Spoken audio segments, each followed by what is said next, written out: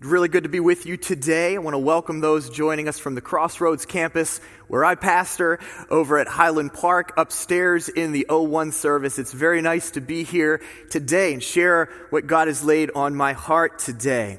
It was in 1973 that a young movie director by the name of George Lucas wrote a 12-page science fiction script that was marketed for 14 and 15-year-olds.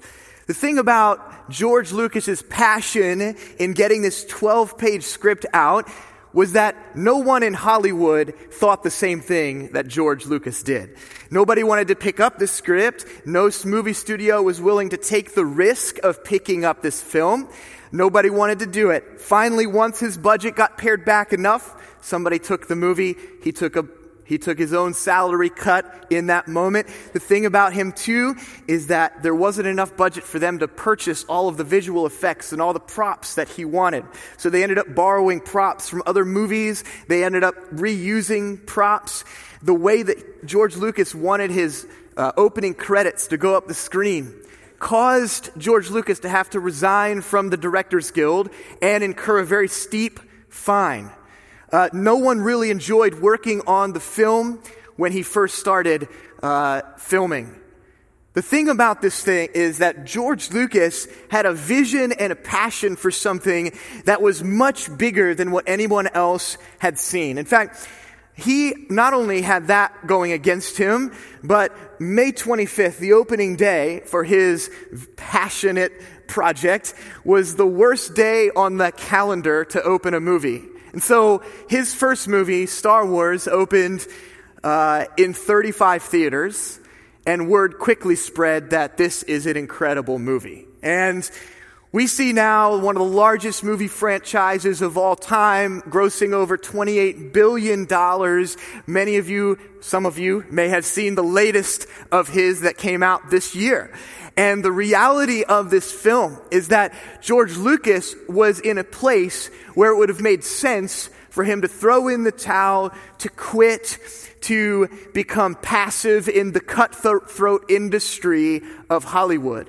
And yet, time and again, the vision that he had for the project and the passion that he had for it led him to do what most other people would not have been able to do. And he has this opportunity to quote this line to himself. So I read that he quoted this mantra to himself, and it was this: your focus determines your reality.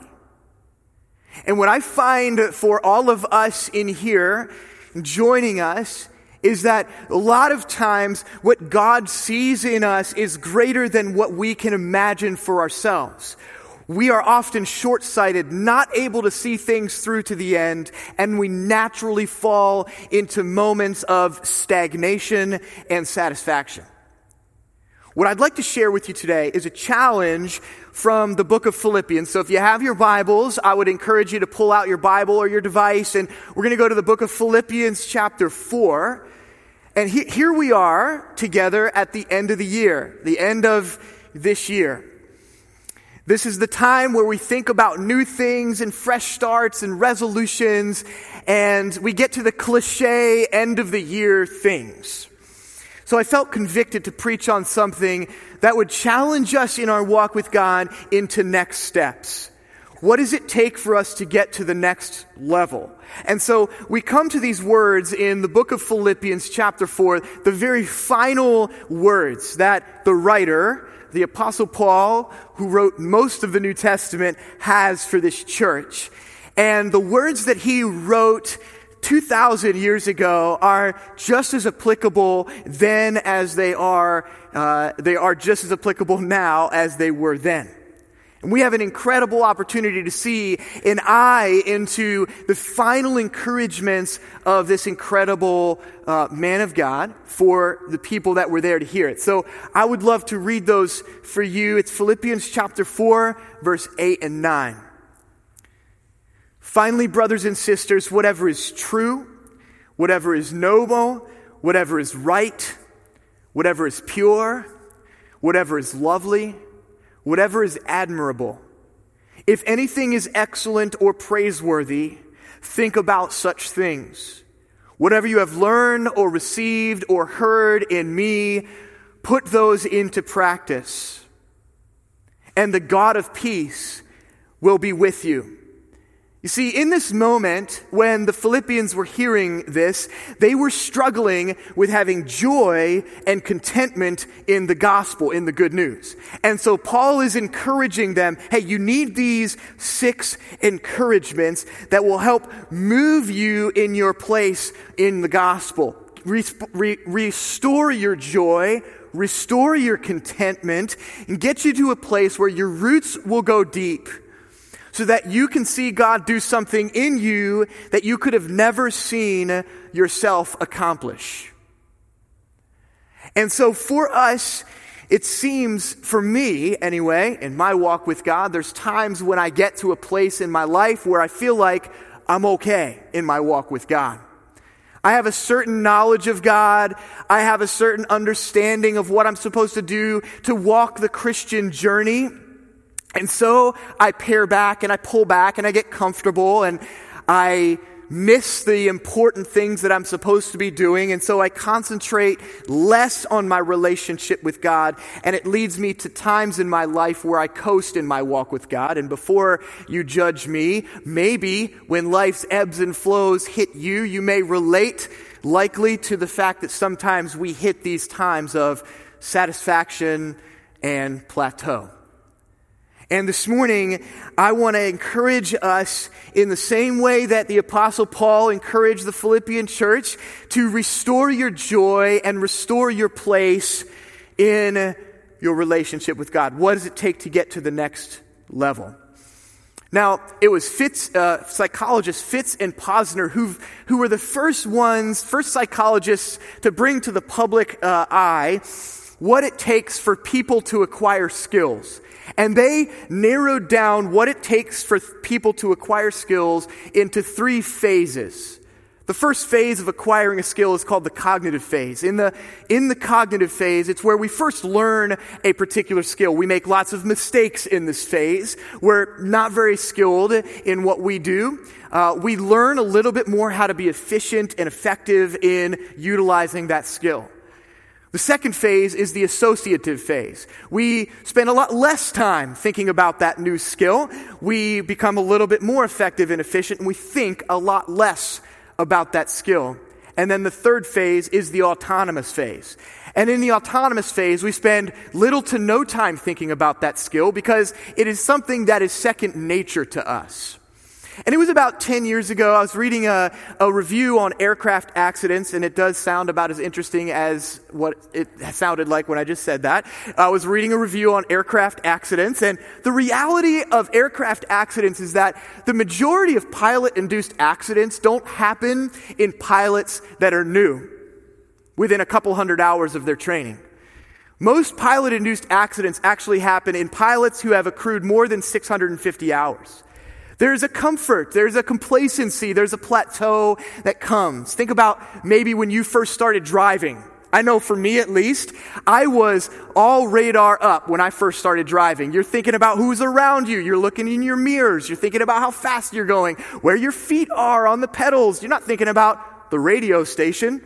When you're first merging onto your first major highway, I remember I was all eyes on everything, and it was so stressful.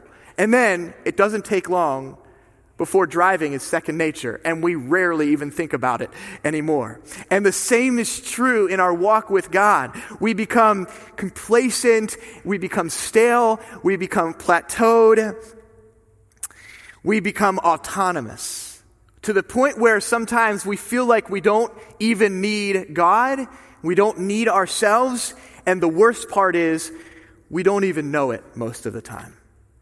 And so on a day like today, when most of us are thinking about new things and fresh starts and what 2017 had for us and what the new year holds for each and every one of us, the New Year celebration maybe tonight, for me, I was convicted by a verse in Proverbs chapter 22, verse 5.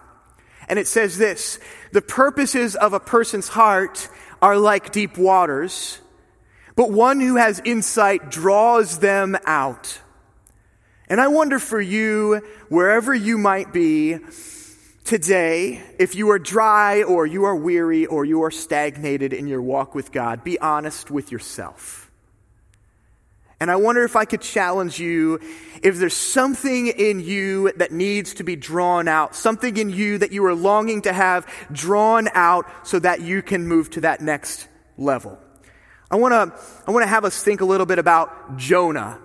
Many of us know the story of Jonah. Jonah was the guy who went overboard on a ship and got swallowed by a whale and got spit out a few days later. But the reality of Jonah is this, that Jonah was running from God. When he got swallowed up by the whale and he got spit out, he went to go preach begrudgingly to his enemies, the Assyrians. Doing something that he did not want for himself, but something that God saw that was bigger than him for him to be able to accomplish. And do you know what happened when he preached to the Assyrians? The whole city turned to God. Now I want you to see what Jonah did in those moments following preaching to a city, and the entire city comes to God. This is what Jonah does. In chapter 4 of Jonah, verse 5, we see these words. Jonah went out and sat at a place east of the city. Remember, he just preached an incredible message that the whole city came to Christ. He goes and he sits outside of the city. He sat in the shade and he waited to see what would happen to the city. See, Jonah became complacent and passive. We don't know exactly what is happening in these verses, but the reality is that he waited and he stopped and he didn't lean into what God wanted him to do. And so he preaches the gospel, the city comes to faith, and now this is what happens even after that in verse 6. And the Lord God provided a plant and made it grow up over Jonah to give him shade for his head, to ease his discomfort. And Jonah was very happy about the plant. But at dawn the next day, God provided a worm which chewed the plant so that it withered. And when the sun rose, God provided a scorching east wind, and the sun blazed on Jonah's head so that he grew faint, and he wanted to die. And he said, "It would be better for me to die than to live." And God said to Jonah, "Is it right for you to be angry about the plant?" Now, Jonah's argument is that it was indeed okay for him to be angry about the plant to the point that he wanted to die. And we like to look at this story. I know I like to look at this story and we go, Jonah, what are you thinking? Just do what God asked you to do. For us, on the outside looking in, many times we think of it as logical and practical. It seems like that's what you should have done very easily. And so we look at other people's mistakes and sins and brokennesses, and it seems very simple to us, the fix that needs to be there. And yet, we look at lives like Jonah. We see it in Jonah. We see it in David. We see it in Adam and Eve. Why did they eat the fruit? We see it in Peter. It seems so much easier for us because it's so hard to see the purpose of the story while you are in the story. So the whole time we read through the book of Jonah, very short book, 4 chapters. We see in this book, God is providing for Jonah the entire time. God provides the whale. God provides the leafy plant. God provides the worm. God provides the scorching east wind. And God is teaching us something in this. That we don't always get the things that we feel like we need or we feel like we want. The things that make us comfortable are not always the things that God is providing for us in the moment, because God is more concerned about our calling than he is about our comfort. So Jonah was angry to the point of the fact that he wanted to die about the plant and about the worm and about the wind. All the while, God is going, I need you in that city. I need you to do what I called you to come here to do. But we are blinded, but he was blinded. He was blinded by what he wanted, by his comfort. And we often are blinded by our own comfort and our own complacency and our own autonomy, that we are moved to do nothing because we are so concerned about our comfort And God says, what about your calling? So for many of us, we find ourselves perched on a plateau. And plateaus are normal and necessary. We see them in creation all over. They're beautiful.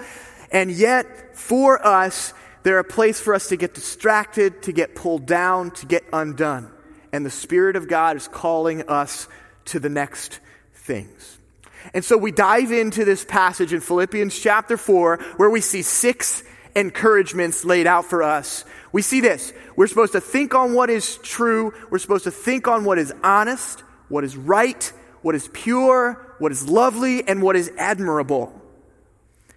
There's something simple and yet profound in those things. There's nothing out of the ordinary in these 6 encouragements. We look at them and go, of course they ought to be in our lives. In fact, the people that it was originally read to, the Philippians, would likely have looked at those 6 things and said, well, those are what the Greek moralists are telling us. That's what the secular moralists are telling us, to do these things. There's nothing spectacular about them. They're simple, they're logical, and they're practical. And yet clearly, then, as is true also today, the Philippian believers at that church struggled to live out those simple, practical, logical, moral principles. You see, Paul had unlocked something.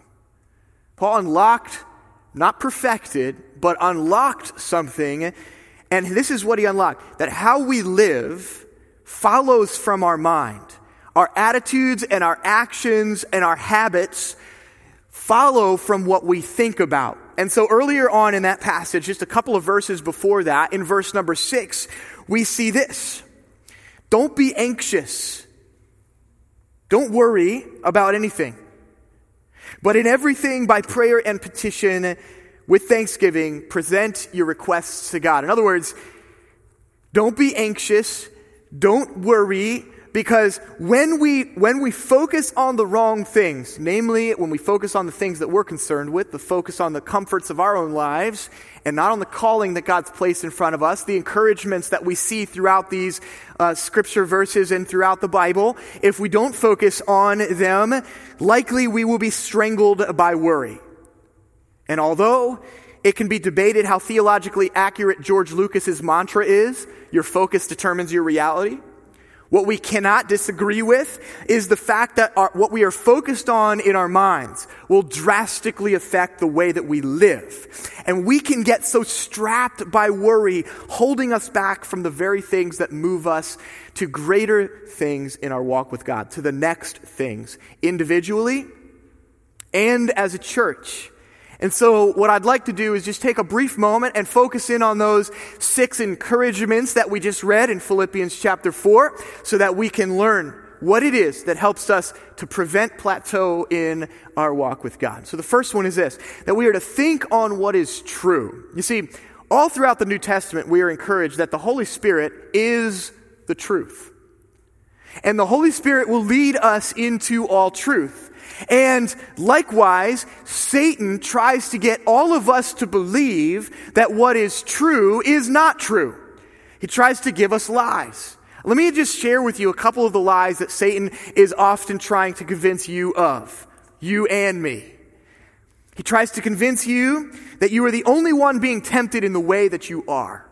I remember the first time I heard that lie as a guy, and I go, you mean there's other guys that are struggling with the same thing? I would have never known that.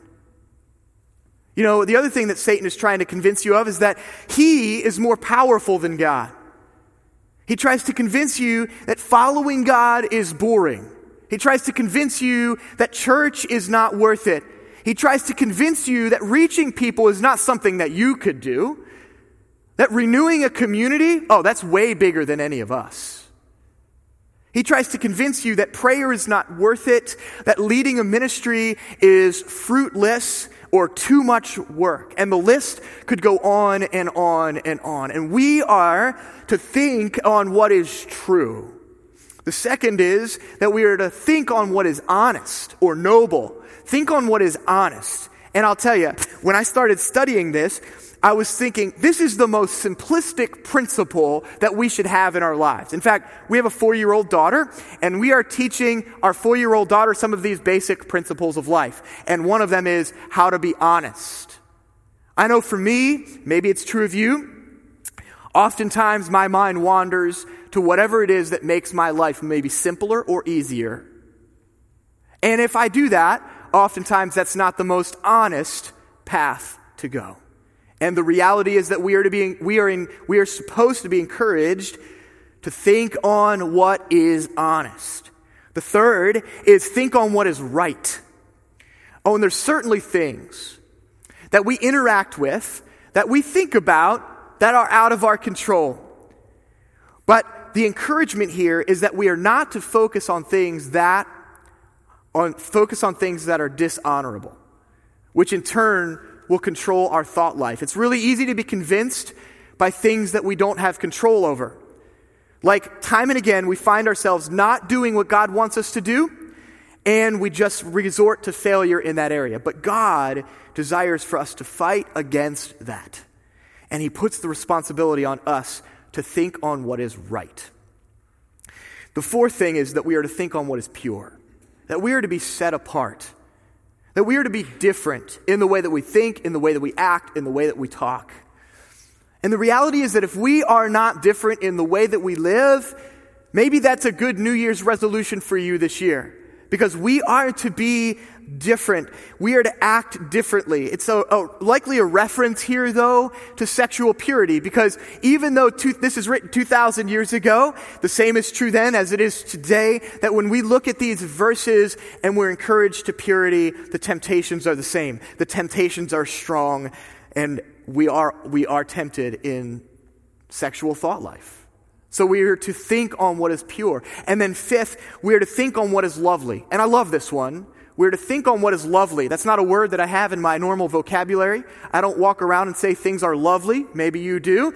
But one of the things that I focused on in this is that it also means think on things that are beautiful. Think on things that are attractive. And I had a hard time thinking of much more that is beautiful than what God has placed around us in creation. And yet, our pace of life and the way that we live oftentimes gets us not to focus on what God has placed in creation. How lovely and beautiful and attractive it is that God woos us with beauty, that He woos us with sounds and sights and colors and mountains and incredible vistas and plateaus and scenes around the world that are mind-blowing because He loves us and wants to communicate to us how He woos us to Himself.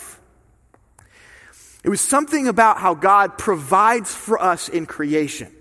And recently I read the Stephen Ambrose book on the Lewis and Clark expedition. I never knew much about the Lewis and Clark expedition except for what I learned in high school and elementary school. And what I realized is that when Lewis and Clark wintered, that second winter they were in North Dakota, for whatever reason, they decided to winter in North Dakota in 1804. I don't understand. But the reality is they were given a blank check from the United States government to purchase anything they needed to get them from where they were to the Pacific Ocean and back. And they cashed in. They had unbelievable provisions. They had everything that you could imagine for somebody in 1804, minus the iPhone. And I'll tell you, the incredible thing about this is that it wasn't the provisions that they brought that got them through that first winter, or that second winter. The things that got them through, the survival, the fact that they were able to make it, the first expedition ever to make it to the Pacific Ocean, was not because of the things they brought. It was because of the things that God placed in nature for them. Medicinally, to keep them warm, to keep them fed, to allow for them to make it through that winter and go all the way to the West Coast. And God is a God of provisions. And it's all around us. We miss it because we live in this century, in this day. But God is a God of provisions. It's lovely. It's amazing. It's attractive. It's beautiful that God has placed those things in creation. And then finally, the encouragement is to think on what is admirable. Think on what is admirable.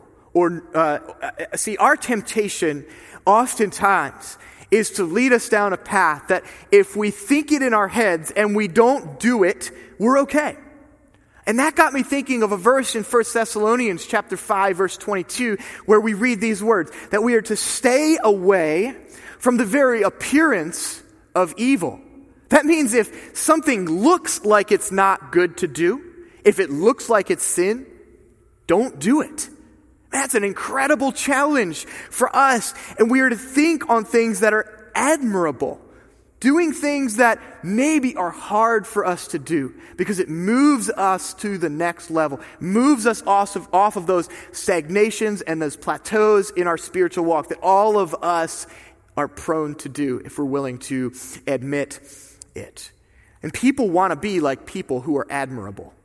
People love people who are admirable. You want to talk like them. You want to look like them. I'm not talking about how they dress or what car they drive. I'm talking about people like when you see somebody that's admirable, you go, that person treats people the right way. They talk to people the right way. Likely, maybe that is something that you desire in your life. And likely, some of you are in this room and you are admirable. It's one of the beautiful things about the church is we get to be around people who know and love God, even though we are broken and we are sinful. And we have an opportunity today to turn our eyes to what draws us to God and away from ourselves. Because when we think about these characteristics, these 6 encouragements, we become less like us and we become more like Christ. I love that. Years ago, I used to fly airplanes, and one of the important things about being a pilot is that you certainly, when you fly an airplane, your goal is not to crash into other airplanes. I hope that's natural. Okay, so you don't want to have a midair collision. At any given time in the United States, there are over 6,000 airplanes flying at any given time, and there is something or someone out there that helps prevent aircraft accidents. So many of you, likely some of you, have been on an airplane just this week, and there are so many provisions in place to prevent accidents from happening, mid-air accidents. In fact, air traffic control on a normal day has a very taxing job. And their job is to create space between airplanes so there aren't mid-air collisions. And in that space, even on normal days, it's an incredibly taxing job, let alone the hundreds of incidences that happen every day so that they can navigate airplanes in a safe and timely manner, an effective manner to where they're supposed to go. And it was very easy when airplanes didn't fly at night and into the clouds and above the clouds to keep planes separated from one another. But now that planes fly in at night and in the clouds and above the clouds, there's something that air traffic control uses called waypoints. Waypoints are a navigational aid that are all over the world. Likely many of us don't even know that they exist, but they are the very thing that keeps you alive when you fly and prevents you from getting into a mid-air collision. Waypoints there are thousands of them all over the globe at different altitudes so that there can be separation between aircraft. And the reality is for us that we don't really know that they're there. We don't really recognize how important they are. But I would say that they are vital to your survival. And the very things that we are talking about today on this last Sunday of the year, the very things that we're talking about today are those very things for your life. These are waypoints. They're simple. We don't think about them. They're logical. They're practical. We feel like we don't really need them because we're getting from where we need to be or where we are to where we think we want to be or where we need to be. But the reality is we need waypoints. And I would say that the Bible is a waypoint. And throughout Scripture, there are waypoints. And if we can point specifically to our passage today, these are 6 waypoints in our lives that help us in our walk with God to navigate to the next level to prevent plateaus. You see, at the end of this passage, we are encouraged to think on these things. Thinking is action. It is something that we have to do. It takes energy to think on these things. And this list is just a suggestive list. It's not exhaustive. And that's why at the end it says, if anything is praiseworthy, if anything is admirable, think about such things. And so we have an incredible encouragement here this morning that we are to think on these things. But it doesn't end with an empty challenge to say, just think on these things. Okay, think about these things. It says, try them out. Put them into practice. Let us know how it goes. Because in verse 9 it says, don't just think about these things, put them into practice. And you know what happens? I can tell you what happens. You know what happens when you get to the end of that? In verse 9 it says, and the God of peace will be with you. It doesn't end there in verse 9. It goes to verse 11 and it says this, that I have learned in whatever, as Paul's saying, well, I've learned in whatever state I am that I need to be content, that I am content. Contentment is something that we need. The third thing, it doesn't just end there. In verse 13 it says, I can do, many of you likely have heard this verse, I can do all things through Christ who gives me strength. Because we are listening and thinking on and practicing the waypoints that we need to take us to the next step. It doesn't end there. Verse 19, we see this, and my God will supply all your needs according to his glorious riches in Christ Jesus. He will supply all your needs. You know what's interesting about that? It means that we are needy. 5 weeks ago, my wife and I welcomed our second daughter into the world. And it's the second time we've done this, but it's incredible the miracle that it is when a baby takes its first breath. It blows my mind that a baby can go from not breathing air to breathing air, what it needs. And like babies need air. There's kids that need snacks after school. There's teenagers that desire popularity and friendship. There's young adults who want success in their careers, and the list can go on and on. God is intimately aware of your needs, but the deepest needs of our hearts are not money and success and friends and food and status, but by having satisfaction in Jesus alone. It's been said that this passage, verses 8 and 9, are the most succinct definition of Jesus in the Bible. And the more we focus our thoughts on these things, the more we focus our thoughts on him, the more we are satisfied by the riches that he offers. A soul satisfaction that moves us off of our plateau and on to the next things. Would you pray with me today?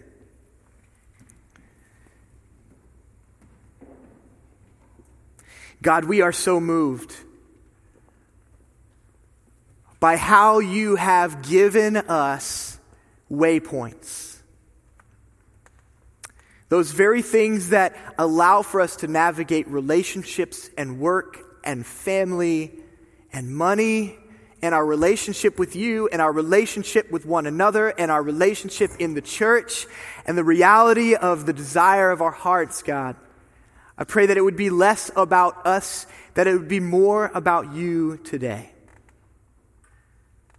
God, as we pray, the end of this year, that you might move us, God, onto new things in this new year.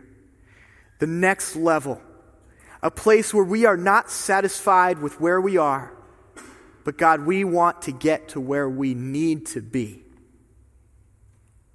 And I pray, God, you would be our focus, that you would be our joy, that you would be our contentment. In Jesus' name, amen.